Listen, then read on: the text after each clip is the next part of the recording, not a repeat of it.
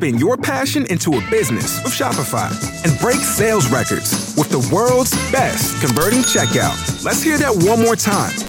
The world's best converting checkout. Shopify's legendary checkout makes it easier for customers to shop on your website, across social media, and everywhere in between. Now that's music to your ears. Any way you spin it, you can be a smash hit with Shopify. Start your $1 a month trial today at shopify.com/records.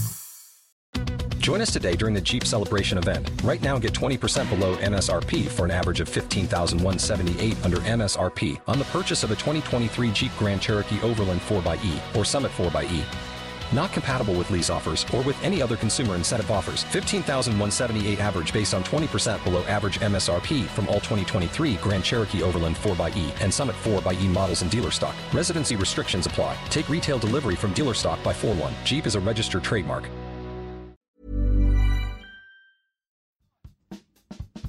This week on the Gary Hour.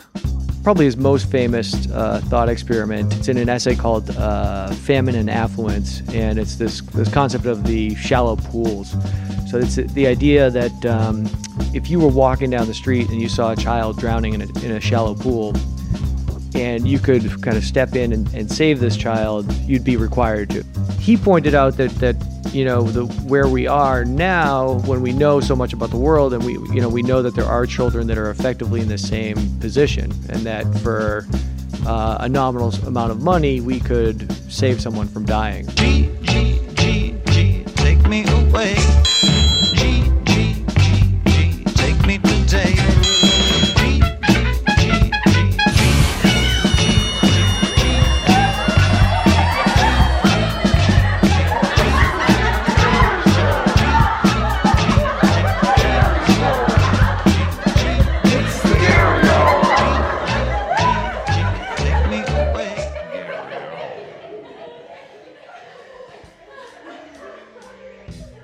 Welcome to episode 93 of the Gary Hour. I'm your host, Gary Levitt.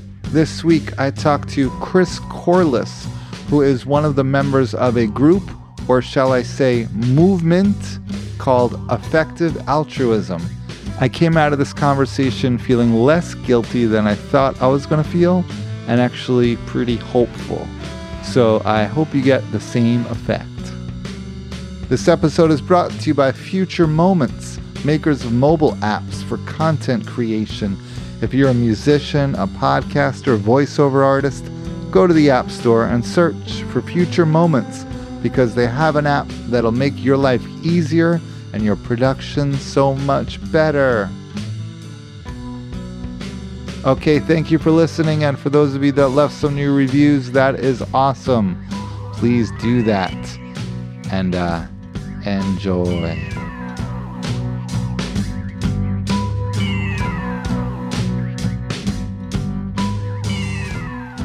Chris Corliss. How we doing? I'm like, wait, you are Chris, right? Awesome. So you're involved with this group called Effective Altruism. Yeah, that's right.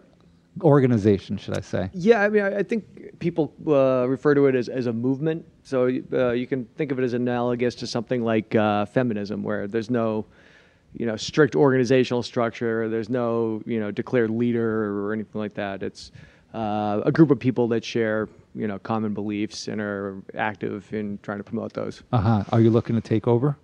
I made a stab, but it didn't. So effective altruism, I'm just going to read a little bit off of Wikipedia. Okay. To give listeners a definition. So it says on Wikipedia, and you can correct this if wrong, because apparently anyone could post anything on Wikipedia. Yeah. So it says, effective altruism is a philosophy and social movement that uses evidence and reasoning to determine the most effective ways to benefit others. Mm-hmm.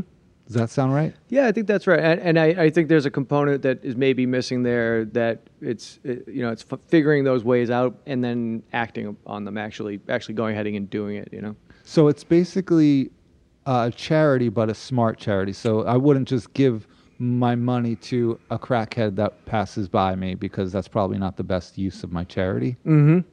Yeah, I mean, I think the movement incorporates aspects that are charity I think it's not necessarily dependent that it be something be organized as a charity. I think the word altruism and effective altruism, the work that it's doing there is basically saying that these are things that we're interested in for the benefits of others and to improve the world in the best way that we can. Right. So you want to improve the world. Yes. Yeah. And so the point is there might be for-profits that do that. But this organization is not for profit. So I wouldn't think of it as an organization. Right. There are many organizations within the umbrella movement. Mm-hmm. And there are kind of central organizing groups that try to figure out problems that a lot of that have wide impact, but it's a very kind of dispersed type of movement. That makes sense. Yeah. So it's all over the world, right? Yeah. There's meetings people can go to. Yes, yeah. So for example, a good example is this Effective Altruism NYC, which is kind of my entree into actually being kind of more hands-on with Effective Altruism. That didn't come down from any sanctioned type of sanctioned type of group. That was something that people were interested in effective altruism, and they said, okay, let's make a meetup group for people to get together and discuss this. Right. So what are some things that have been done as a result? So I think if you look at early pieces of effective altruism, I think early in the day. There was a focus that I think has shifted since of people donating in the most effective way. So finding these best charities. How can if I have $1,000 to donate, how can I give that to an effective charity that's going to save the most lives or improve the most lives with that money? And so some of the early things that kind of got a lot of media attention were people who decided, I could go and be an aid worker. This is the kind of, I'm interested in global development, but I actually think that if I go and be a banker, I can make more money and I could hire 5 aid workers in my stead. And so, that's something that was done very kind of early in the movement. I like that. So that means you can work at some job. Say you don't even really enjoy being a banker. Mm-hmm. But you want to give back to the world. Yeah. So you sacrifice yourself in that job in a way, as a way to give back. So really, it's good to be passionate about your job, but you might not be directly passionate about banking, but you could be directly passionate about the work, the charity you're doing. Mm-hmm. So that could fuel your work. Yes. Yeah, exactly. Is that what happens with some members? I think so. Yeah. I think like I said, folks have moved a little bit away from that for a couple of reasons. One, it's sort of a very simplified toy model of kind of how these things work, and it doesn't necessarily think about kind of a full life cycle of someone's career. Where is that realistic that someone's going to spend those 20, 30, 40 years behind the desk at this job they hate, and a lot of kind of the payoff at the end of that is your latent career money that you'll be donating to these charities. So it's definitely something that I think it captures a couple things that are somewhat core to the movement, which is really separating the way that you are approaching helping people from the help that you're giving them. And just to kind of, provide an example for that, I think a lot of people, if you look at a charity, they say, what I want to do is help education globally. And I think effective altruism takes a step back from that and says, I want to do the most good that I can globally. And whether that be in education or global health or, some other cause areas, really taking a wide open view at the best thing you can do. Yeah, it could be tricky when choosing a charity, because there's unfortunately a lot of charities that you might give $1 and 80 cents goes to the charity. Yeah. To pay the CEO, to pay all the people that are working for the charity. Mm-hmm. And then by the time that money trickles down, there's 20 20 cents going to the actual people you thought you were giving to. Yeah, absolutely. I think, so they have groups out there like, like Charity Navigator. I'm not sure if you're familiar with this. What's Charity Navigator? This is kind of a charity evaluation, let's call it 1.0, where they provide some sort of star rating to see how much is spent on overhead and how much is spent on. Is there an app that people can kind of pull up and see? I would not recommend that one. Doesn't do too much into that. Because the app costs money? Well, here's where I'm getting with this is that so that all that overhead, definitely is an aspect of loss. So if they're using it for marketing, but one kind of crucial consideration is that some of the actual cause areas are so much more effective than others that you could waste 95% of the money on overhead and still do more good with your money. And so the kind of cornerstone charity evaluator within effective altruism is a group called GiveWell. Mm-hmm. These guys were working at a hedge fund, Bridgewater. Yeah, and they were looking for places to donate and get evidence-backed donations to with their bonuses at the end of the year. And they were online and they said, there's really not any good information that's really going to tell us what actually happens with the money and what are the actual end results of this. Right. And so they effectively left the hedge fund and started this evaluator, which analyzes charities kind of in a similar way to really look at impact as the main criteria. Right. That's called GiveWell? GiveWell, yes. So these guys, all one word. All one word. Yeah. So these guys, how modern. Yeah, right. Yeah. So these guys must have taken a big pay cut, huh? They went from a hedge fund to... I can't. I got to imagine some of their friends from work are living a little higher than they are. Right? Yeah. How did you get involved with this? I think when you talk to people who are involved with effective altruism, a lot of them will say that this is sort of a way that they've thought for a long time, and that hearing about this was really just putting a name to something that they had already thought and were already, a way that they were, already thinking of the world. So right, it just kind of simplified it and effective altruism. It's like, oh yeah, that's what I believe. Yeah. Right.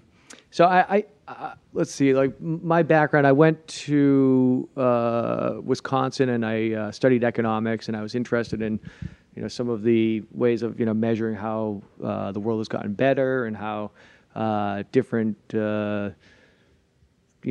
things like technologies and capital investment are able to build up and, make it so we don't have to dig ditches and we can just do podcasts these days, so they... these things are making the world better. Right. You could say I'm doing my part right now by you're putting really, this out there. Seriously, yeah. Because I don't really feel like getting on a plane and going to dig a ditch in some country. I mean, there might not be Wi-Fi in that country. Yeah. Yeah, certainly, definitely not this great audio setup we got here. I like this. So I would never go. This is my part. No, I'm just kidding. So anyways, I was interested in that. And then one of the first things I think that really had a vein of effective altruism in it was something called the Copenhagen Consensus. This was a conference that was run by the Danish environmental minister and co-sponsored by The Economist magazine. And it basically got a bunch of economists together and said, let's say you had a notional $100 million to invest globally. What would be the best area to invest it? So they had a bunch of proposals and they ranked them. And I don't know if it was through this. I went back through my email, and my brother, I think, was the first person to refer me to GiveWell because I had talked to him about this Copenhagen Consensus. And so GiveWell, that charity evaluator, they then, in one of their blog posts, mentioned effective altruism. That's how you found out about it. That's where I first heard about it. What do you think motivated you to even pursue charity work? I mean, I always joke it's the old ex-Catholic guilt, Raised Catholic? Yeah. But, I think it's, these types of, frameworks that you get as a kid for thinking about, what's important in life and what does it mean to be a good person and, having those types of discussions with, my brother or friends, just kind of these long walks of, arguing and, walking along in the woods, just arguing with each other. Yeah. These types of things are kind of, I think the source of where that comes from. Because I don't feel like it is very mainstream America to even think about charity. Yeah, maybe not. I mean, I think people give a lot. I mean, they, I think a lot of it, if you look at stuff that goes to churches and goes to local health organizations or goes to the bake sale and things like that, it's out there in society. So maybe it's just my friends. It's yeah, I definitely think New York. No, they don't care about that. It's like they're not trying to hear that, man. Yeah, New York is not really. I mean, America, United States in general is like work, and amass a wealth. Mm-hmm. And I didn't, unless you grow up religious, you kind of don't hear too much about charity. Yeah, I think that's about right. I mean, and it doesn't have to be bound with religion. No. I mean, I think it's something that it almost is intractably bound with some things that feels like religion. When you start having these conversations, there's just these really deep-seated beliefs, that you're touching on. And that's one of the things I think is most interesting about being involved with effective altruism is that you meet people who have really thought long and hard about a lot of philosophical and practical issues that never really crossed your mind, Right. And so every time you're talking to someone, they have some new kind of insight. But that's very challenging. And when I talk to my friends, sometimes you'll get in these arguments where one guy's arguing with you about something about Kantian thing which negates my theory, and somebody else says aid doesn't work in Africa, and somebody else says give local, and you're having these 5 different arguments at the same time. And, right. It's almost like instead of religious wars, if everyone was atheist, they'd be fighting over who was more atheist or something. Exactly, yeah. So effective altruism is basically it's a philosophy. Yeah, there are aspects of philosophy to it. Yeah, and it's founded by philosophers. I read. Go ahead. Peter Singer. Yeah, Peter Singer is kind of the intellectual godfather of the movement. Let's call it. So, one of his probably his most famous thought experiment. It's in an essay called "Famine and Affluence," and it's this concept of the shallow pools. So it's the idea that if you were walking down the street and you saw a child drowning in a shallow pool, and you could kind of step in and save this child, you'd be required to. Right. Even if you were walking down the street and you were going to an important interview and you were late for the interview and you had expensive shoes on or a suit and you were going to ruin that, you couldn't say, well, I was pretty late. I didn't really want to save this drowning child. And governments have made a law that you would have to. I think in certain jurisdictions, yes. Yeah, if you didn't, you could be brought up on manslaughter or whatever the charge would be. Yeah, I think that's right.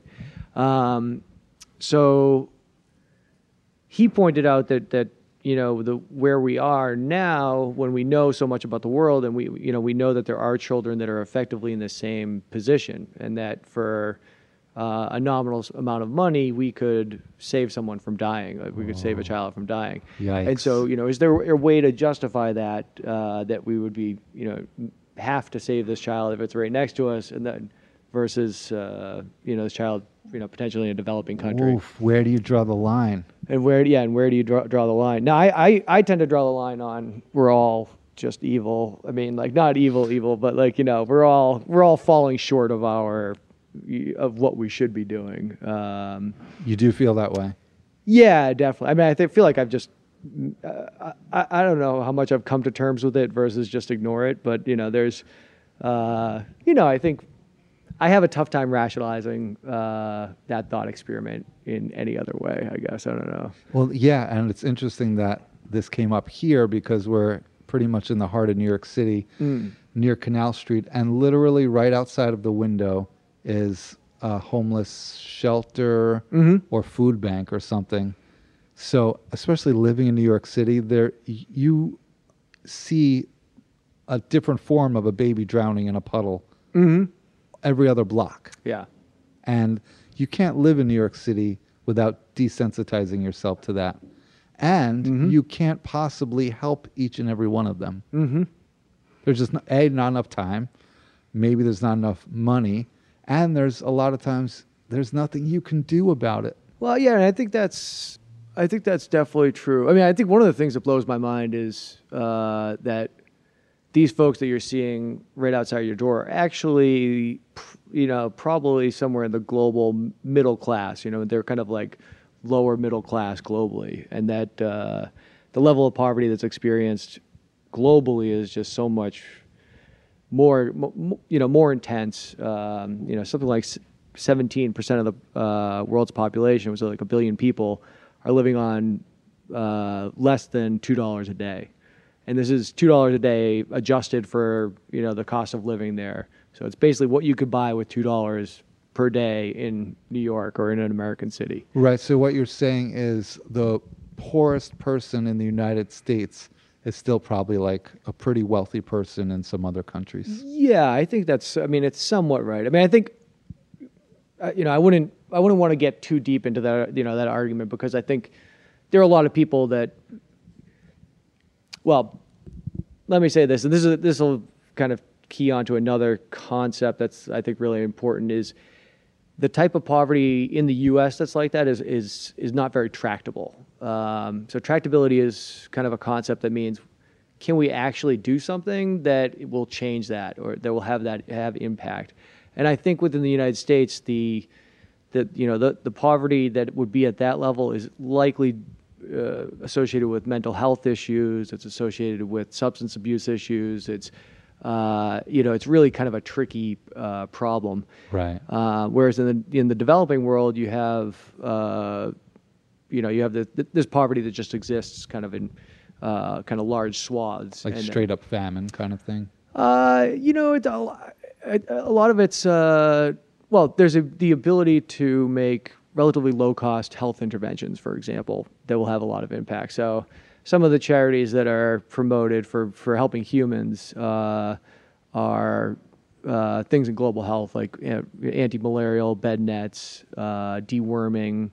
One of the interesting charities is something called Give Directly, which uses mobile payment systems, just directly send money to the poorest people in the world that have access to these mobile payment systems. How do they get that?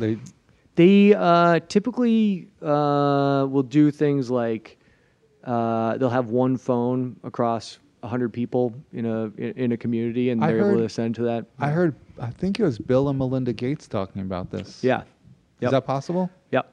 Okay. Yeah, absolutely. Yeah. So it's definitely a hot topic, and I guess the kind of order of development is happening at a different place there, where there's no running water, but there's access to cell phones. So that's a good example of effective altruism. They set up this mobile system where anybody can open their phone and give, and can give directly to the poorer people. Now, one of the things that they try to do is always, because effective altruism is really focused on evidence and reason, and so they try to incorporate a lot of follow-up studies and get a lot of data about what's actually happening in the communities.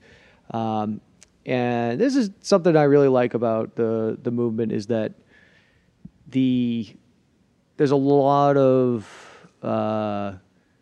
leeway, or people are very comfortable relative to my normal experience with saying, okay, that thing that I thought before was wrong, and now I'm going to change my mind. And wait, people are admitting they're wrong? It's nuts. It's like, half the time you can't even get their opinion out of them, because they're like, well, I'm not an expert in this. There's a lot of qualifiers. Yeah. So right. There's just an intellectual honesty about the thing. Yeah. Yeah. There's a certain, wait, you were saying about Peter Singer, and I was really interested in that philosophy. Did I cut that off? Because that was pretty interesting. Well, so, I think that this thought experiment, this drowning pool. I just like the idea of a thought experiment. That was the exact words that stuck with me. Yeah. So, that's something that I think kind of sat there, and it was kind of I think that that example is something that gets taught in ethics 101, and it's kind of presented as like, oh, this is a really interesting thing, like, whoa, mind blown, Yeah, it makes you feel immediately guilty. Yeah, you feel like, and then you're like reaching for ways to sort that out,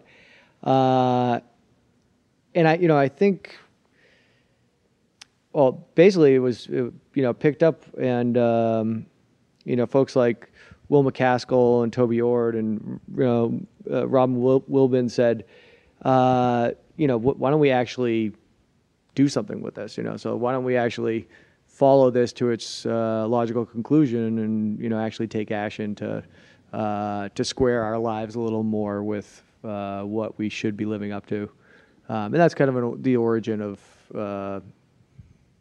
some of this thinking anyway. It is. So these meetups are all over the world or just the country? So they're I would say they're most in the, I forget what the last survey is, it's online somewhere, but the UK, Australia, United States are probably the biggest groups. Germany has some folks, France, Canada. Is the Gates Foundation aware of this? I believe they are, yeah. So they're I think of them as a fairly effective group. I think that they are, I don't know how much they have been really hands-on, and really kind of coordinated with any of the effective altruism people. But they did go on some pretty mainstream television shows and talk about this mobile system. Yes, yeah. So they have a lot of overlap. So they're, let's cure malaria. Let's do this, and yeah. So I think there's a lot of overlap. They also do things like fund U.S. schools, which I think is noble. But I don't think there are many EAs who think that's the highest use of the marginal dollar to. So our EAs. Oh, that's the shorthand. Yeah, I picked up that acronym. Get ready for some more. Yeah. Okay, cool. So these days we got to be aware of all the acronyms. Yeah. So if you are looking to help the most needy, yeah, I guess most of your work wouldn't even be done in this country. I think that's true, and I think also a lot of effective altruists would argue that a lot of your work wouldn't even be done with people who are alive today. So there are two other main cause areas aside from global poverty that receive most of the attention. One of those is animal suffering. So this is not only human. Definitely not only human. So, okay. So does that mean effective altruists are vegetarian? There's a strong thread of caring about animal suffering, animal rights within the movement. Part of the reason is Peter Singer also wrote a book, Animal Liberation. So he was a very early advocate in philosophy for the idea that there's not really many things that separate humans and other species that would justify the way that we treat animals, especially in commercial agriculture. Industrial agriculture is some pretty rough, pretty rough truths about what's going on there. So it's another area where you pointed out kind of this, inconsistency, and there are different ways that people, address that. They say, animals can't talk and they don't have this or that, but there aren't really, for a lot of people, they don't think that there are really justifiable ones. In other words, if a person were unable to talk, if the section of their brain got popped out that didn't, you wouldn't say, okay, let's put them in a cage and grind them up. Yeah, so it wouldn't be justifiable. So right. And then. Yeah, I think if you went to a slaughterhouse and swapped all the cows that are crammed into that slaughterhouse in line to go to the grinder, and you put those all as people, it'd be a pretty gruesome looking sight. I think you could say that's accurate. Yeah, probably worse than the Holocaust. I think you would say that's right. I mean, I think there's, the scale of industrial farming and the kind of distance of its reality from the reality that's on the picture of the milk carton or whatever it is of a happy farm there. The distance there is fairly great. Yeah, or like a chicken farm where they chop the beaks off. Exactly. And throw the chicken. Yep. And then you just get a chicken nugget, and it's a deliciously breaded fried thing. Yep. You're out of touch with that. Yep. Yep. Exactly. Yeah. And there are other arguments that when we're looking at you don't necessarily need to value a chicken as high as a human to say that this is actually a massive problem. And I think effective altruists are going to look at that, in a sense of, how do I value a chicken relative to a human? Very difficult question, obviously. Right. But then also, are there things that we can do to improve the lot of these animals? Yeah. And when we're looking at this, what are the highest impact places that we can approach this? So within the animal rights movement, for example, there's a lot of focus on chickens specifically. Why? Because they're the most cruelly treated? They're very cruelly treated, and also the number of individuals that are impacted is so much higher. So if you kill one cow, you can eat for a year, whereas I can Right. sit down and eat a chicken in a sitting if I want to. Right. So they're just the scale of it. And if you look at the numbers, I think fish are one of the ones that people are very concerned with, just the scale. It's like trillions of fish. They don't even know how many fish we consume every year. That's measured in pounds. It's just like literally a trillion pounds of fish or So something. if it's a tiny little fish, it could be like several fish per pound. Exactly. Yeah. Yeah. Exactly. Yeah. And those are each life forms. Yes, yeah. And so, there is a lot of, there's a lot of philosophical uncertainty there, right? And so you have to, I think, ways that people will look at that is that, you can think of things in ranges, or you can think of probabilities of, if this, let's say, I think there's a 50-50 chance that this is a conscious being, and if it is a conscious being, this is the impact that this would have. If it's not, and then if it's not, then I would put my impact as 0. But I can still look at that on an expectations basis and make my choices based on that. So what's my expected impact? I can't predict the future. I don't know the answer to all these questions, but if I'm able to assign probabilities on my beliefs or ranges, then I can I can give comparisons across multiple interventions that I might take. If I went to an effective altruism meeting, what would I experience? It depends on where you go. So, I think If I went to Germany, I'd be experiencing a lot of people talking German. Yeah, I think that's That's one difference. that's like, yeah.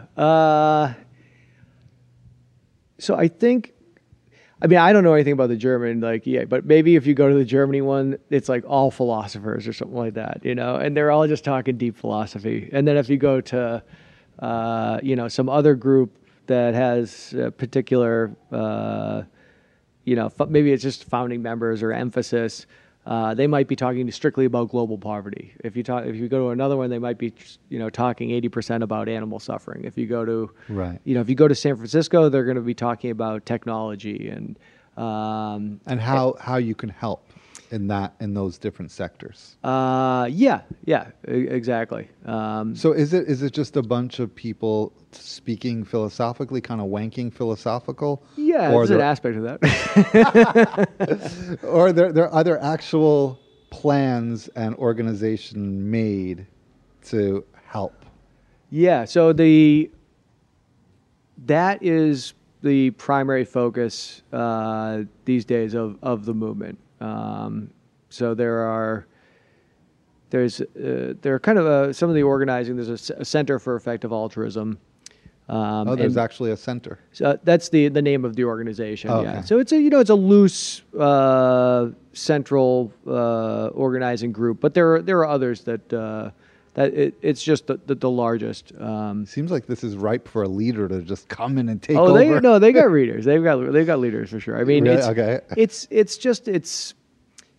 I don't know. One of the things I would say about it. So I get into this effective altruism thing, and I go to one of these meetups, and they're meeting at a bar, and there's a guy, Christopher Jenkins, who's running it in New York.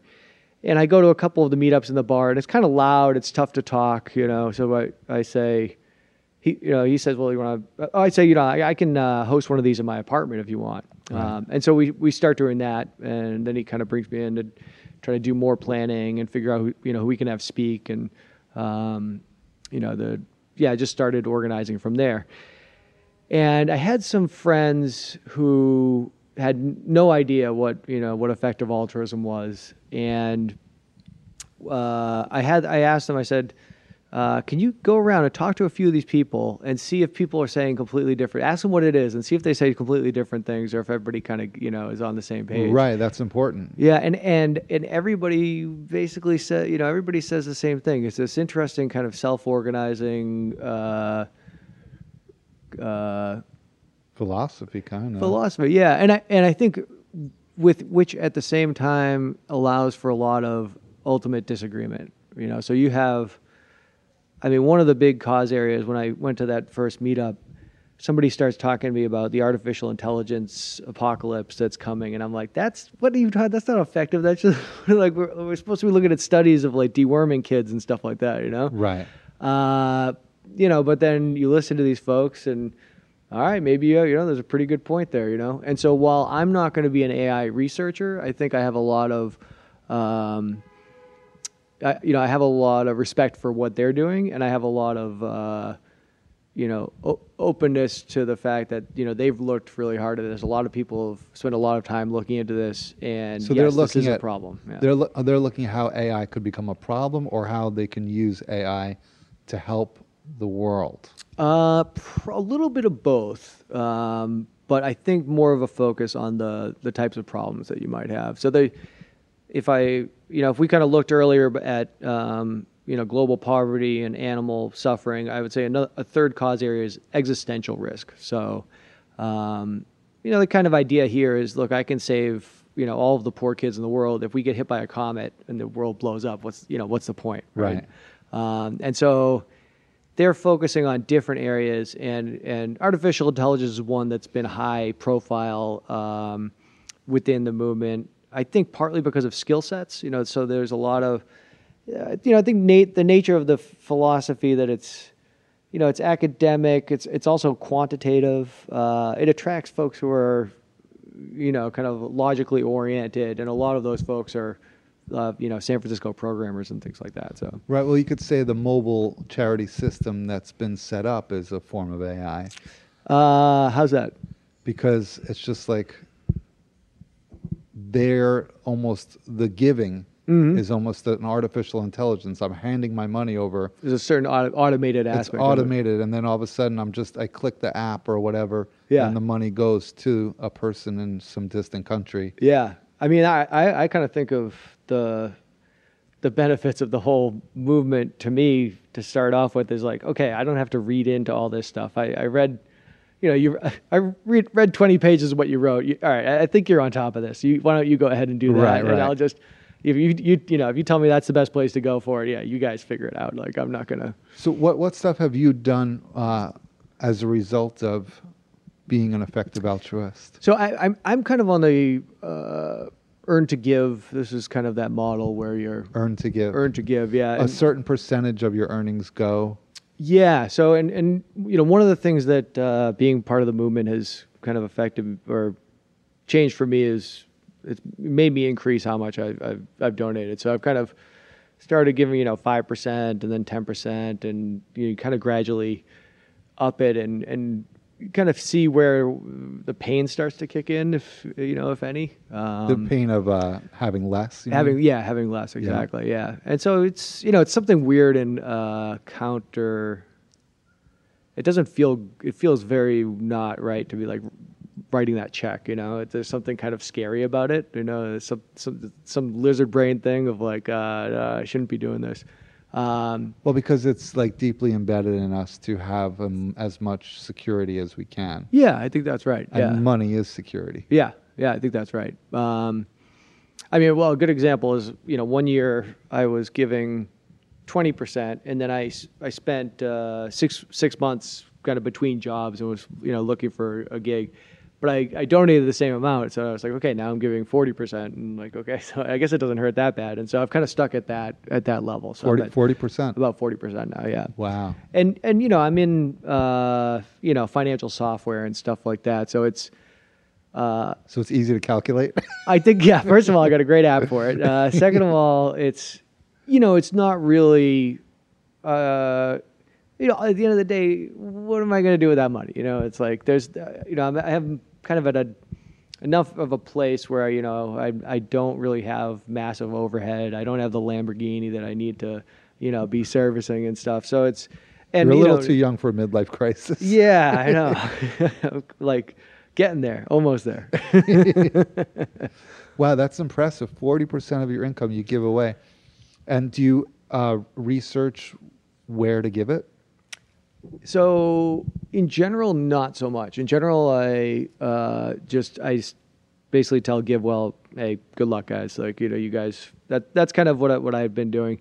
And I added an animal charity a couple years ago, the Humane League, that run corporate campaigns to improve welfare of of farm animals. Mm-hmm. Are you vegetarian? Yeah, I'm kind of a best efforts vegan, I would say. Okay. So yeah. I try to keep I try to kind of push in that direction, Yeah. and You and try Mike to keep Tyson. myself out. Is that what you're saying? Mike Tyson's a vegan too. Okay. Yeah. All right. Awesome. In Yeah. case, like, I know there's like a thing with vegans, like it's not masculine or anything, but hey, Mike Tyson's a vegan. Yeah, I think the Houston, the Texans or something, like they had half their team vegan last season. Yeah. Yeah, so it's definitely, Brady has a whole vegan thing, although I don't think he totally is, but it's definitely... it's a word that needs to be rebranded a little bit. Exactly, yeah. And that's one of the things I love about the Humane League is like they don't fit the mold of what you'd picture. I think the whole image around it is changing, and they're just kind of badasses, like they're just sort of. Mm-hmm. I went to one of their parties in DC, and there was some sort of after party, and I asked somebody for a ride, and they were like, "No, what are you talking about?" Like it was like almost like just a regular party, like like weirdo. No, you can't just like get in my car, take an Uber. Wow, that's a surprise. Yeah, and I just loved it because it's that whole. I think you need the Mike Tysons to be behind it to have. Right. I mean, I don't know if he's the best spokesperson for it, but Yeah. there needs to be.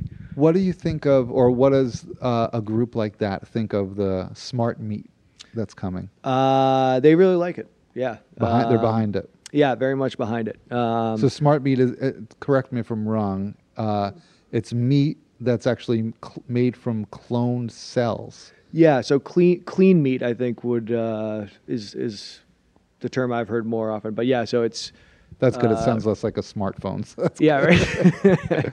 But yeah, so it's made with cloned cells. It's and it's not an actual animal that's growing. You're just growing the meat parts. exactly, yeah. So it's more efficient. It's safer. There's a lot of foodborne pathogens that happen in the production of meat.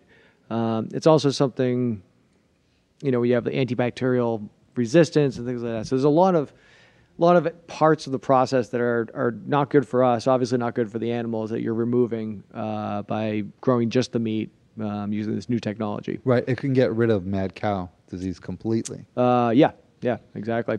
Right. Because mad cow is caused because it usually happens in hamburgers when it's like a cow Like has the brain matter is like ground up in there. Yeah, something like that. Yeah. Because when you eat a hamburger, you're eating, it could be hundreds of different cows. Right.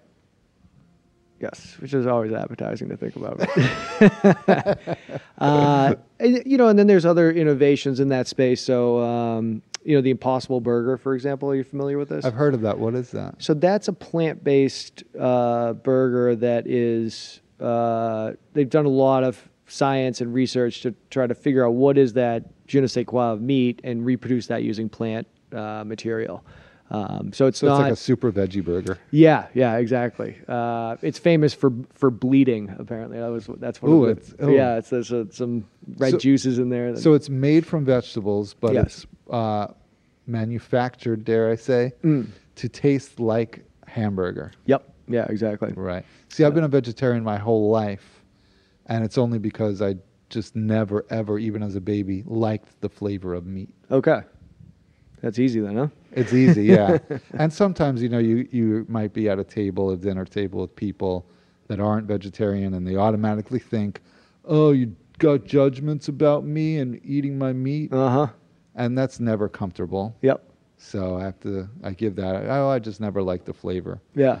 But I really do like the side benefit of the fact that I've really have never killed an animal, or very rarely have. Yeah.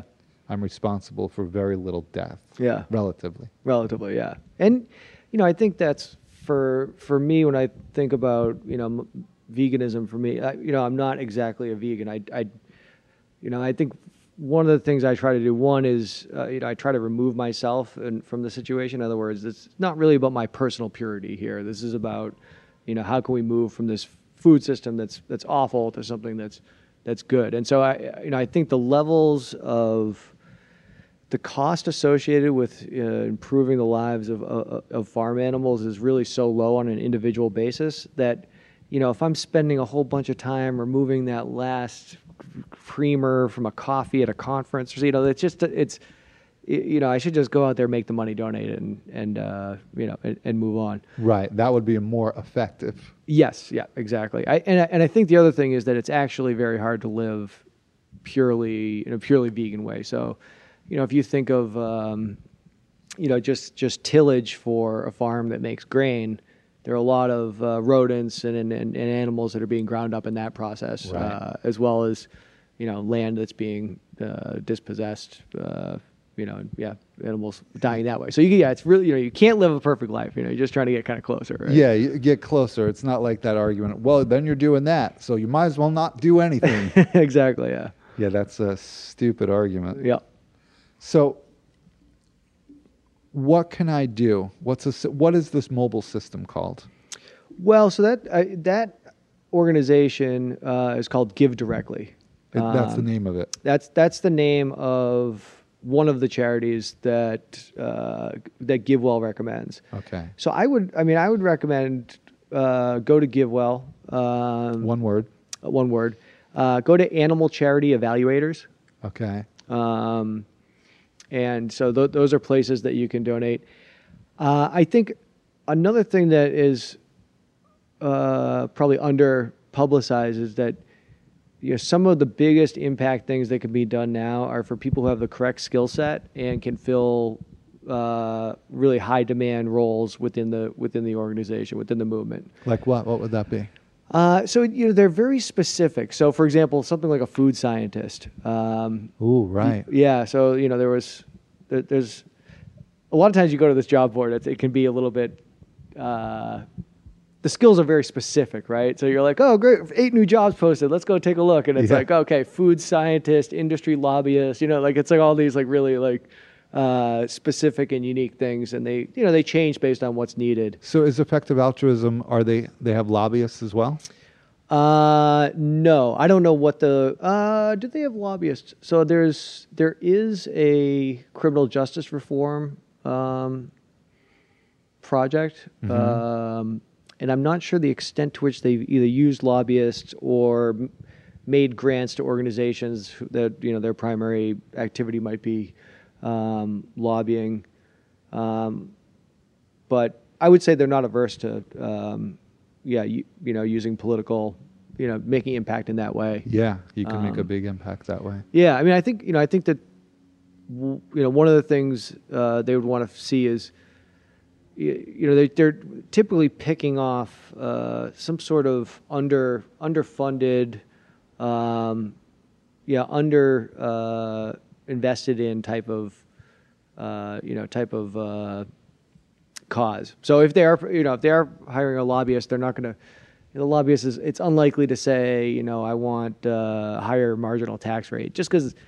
There's just so much activity going on in that space. Right. It wouldn't be the most effective. Exactly. Like, whereas if you say, I want to do something for, women offenders on nonviolent drug charges in this specific state because there's an election coming up or there's some sort of process that we can, that's the kind of level of detail. And so this is probably why you tend to find more intellectual, intelligent people, dare I say, as part of this organization. Yeah. I mean, I think group. that's.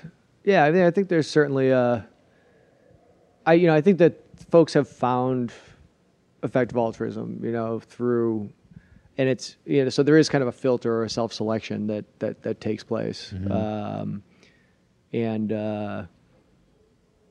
I don't think that I don't think of it as a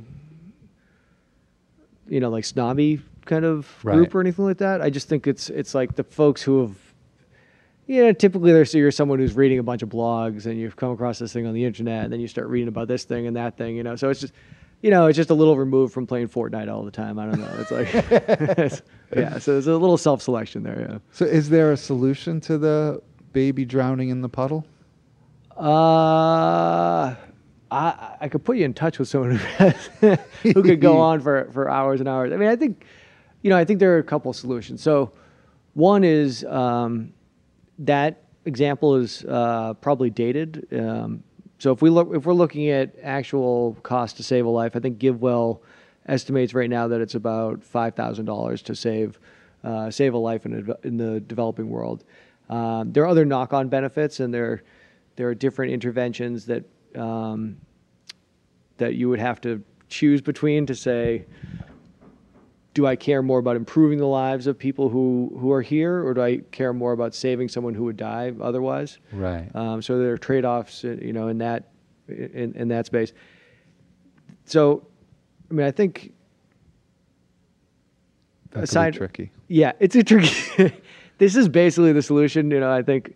But I think there are two ways you can either approach it.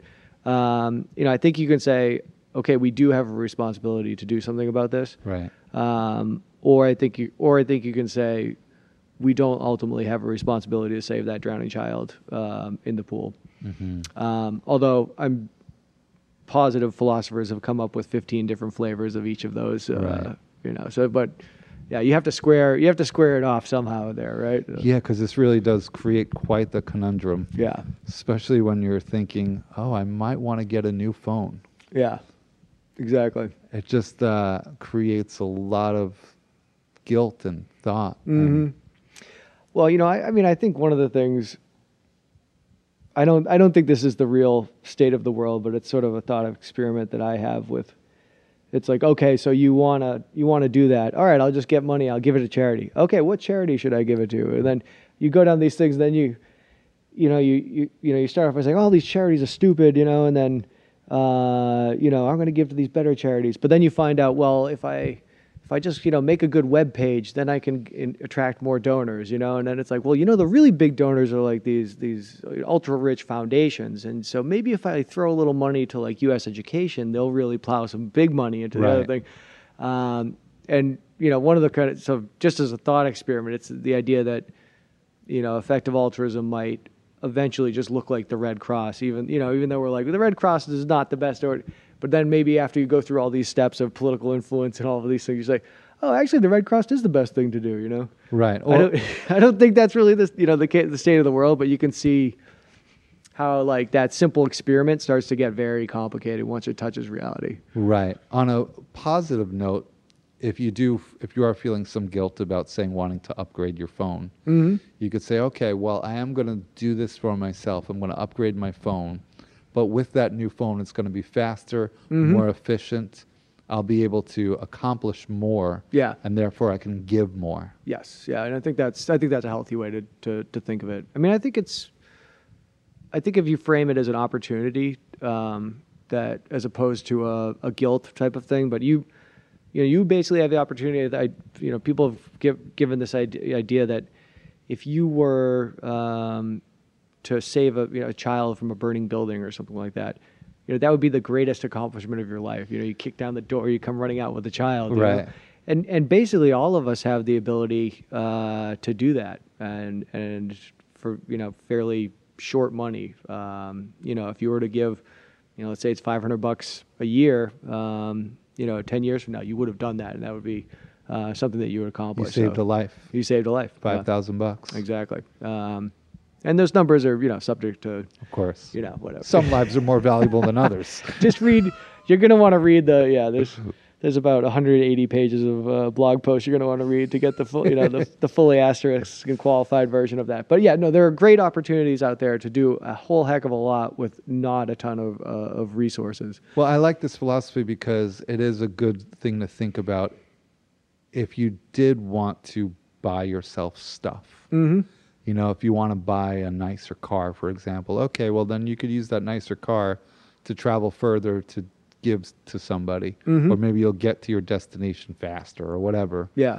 So it's a good kind of give and take. Yeah, and I think another thing is, if you're looking at this, I think people have done this where they say, I'm going to live on rice and beans and I'm going to be a banker, and then if you wash out 3 years later, then that was kind of a false economy, right? You didn't really save anything by buying the rice and beans if you were, if you had a nicer apartment or you chose a career that was more suited to you, then you actually could have done more, made more impact over a longer term. Right. So I think you can take these things to extremes, and I think really a focus on the highest impact things that you can do, and doing those is the important thing, and not to get bogged down into like, oh man, like there's so much bad in the world, and like I'm a bad man, and right, because I'm going to go to happy hour and drink my guilt away. But then I'm spending more money, and then, oh no. That's ineffective altruism. I don't think that works in the long term. Yeah. Right. Wow, this has been inspiring, and I personally want to thank you for giving 40% of your income. That's very admirable. Yeah, you're welcome. Yeah. And for the lives that you probably have saved a couple lives right now, so thank you for them. Well, I would say definitely folks, if they, folks should look up 80,000 Hours, I think would be a great organization. There are some people for whom it makes sense to go and, do that earn to give and donate money. But, I think that the 80,000 hours, the concept is that in your career, in an average career, you have 80,000 hours. And so, this site is targeted to kids who are coming out of school. They're looking at what to do with their whole career, with their whole life, and making decisions that can be really of massively high impact. And so I would definitely want to highlight that focus, that for folks who have specific skill sets, or folks who are getting out of school and looking at things to do. That's a great resource they can use to look. And maybe it is become a banker and give all the money away, but maybe it's become a food scientist and figure out the next clean meat thing. So yeah, there's a lot of opportunity, and I do feel like the culture is leaning a bit more altruistic in general. Yeah, I think that's right. The next generation seems a little bit more aware of where their dollar is going. They want to support better companies, buy better products. Yep. Yeah, and I think there's a global, there's more of a global perspective these days. I think people really are able to see stuff from all over the world and get it's at your fingertips to get all this information about what's happening. Yeah. Not just outside your door. Awesome. Thanks so much. Hey, thanks for having me.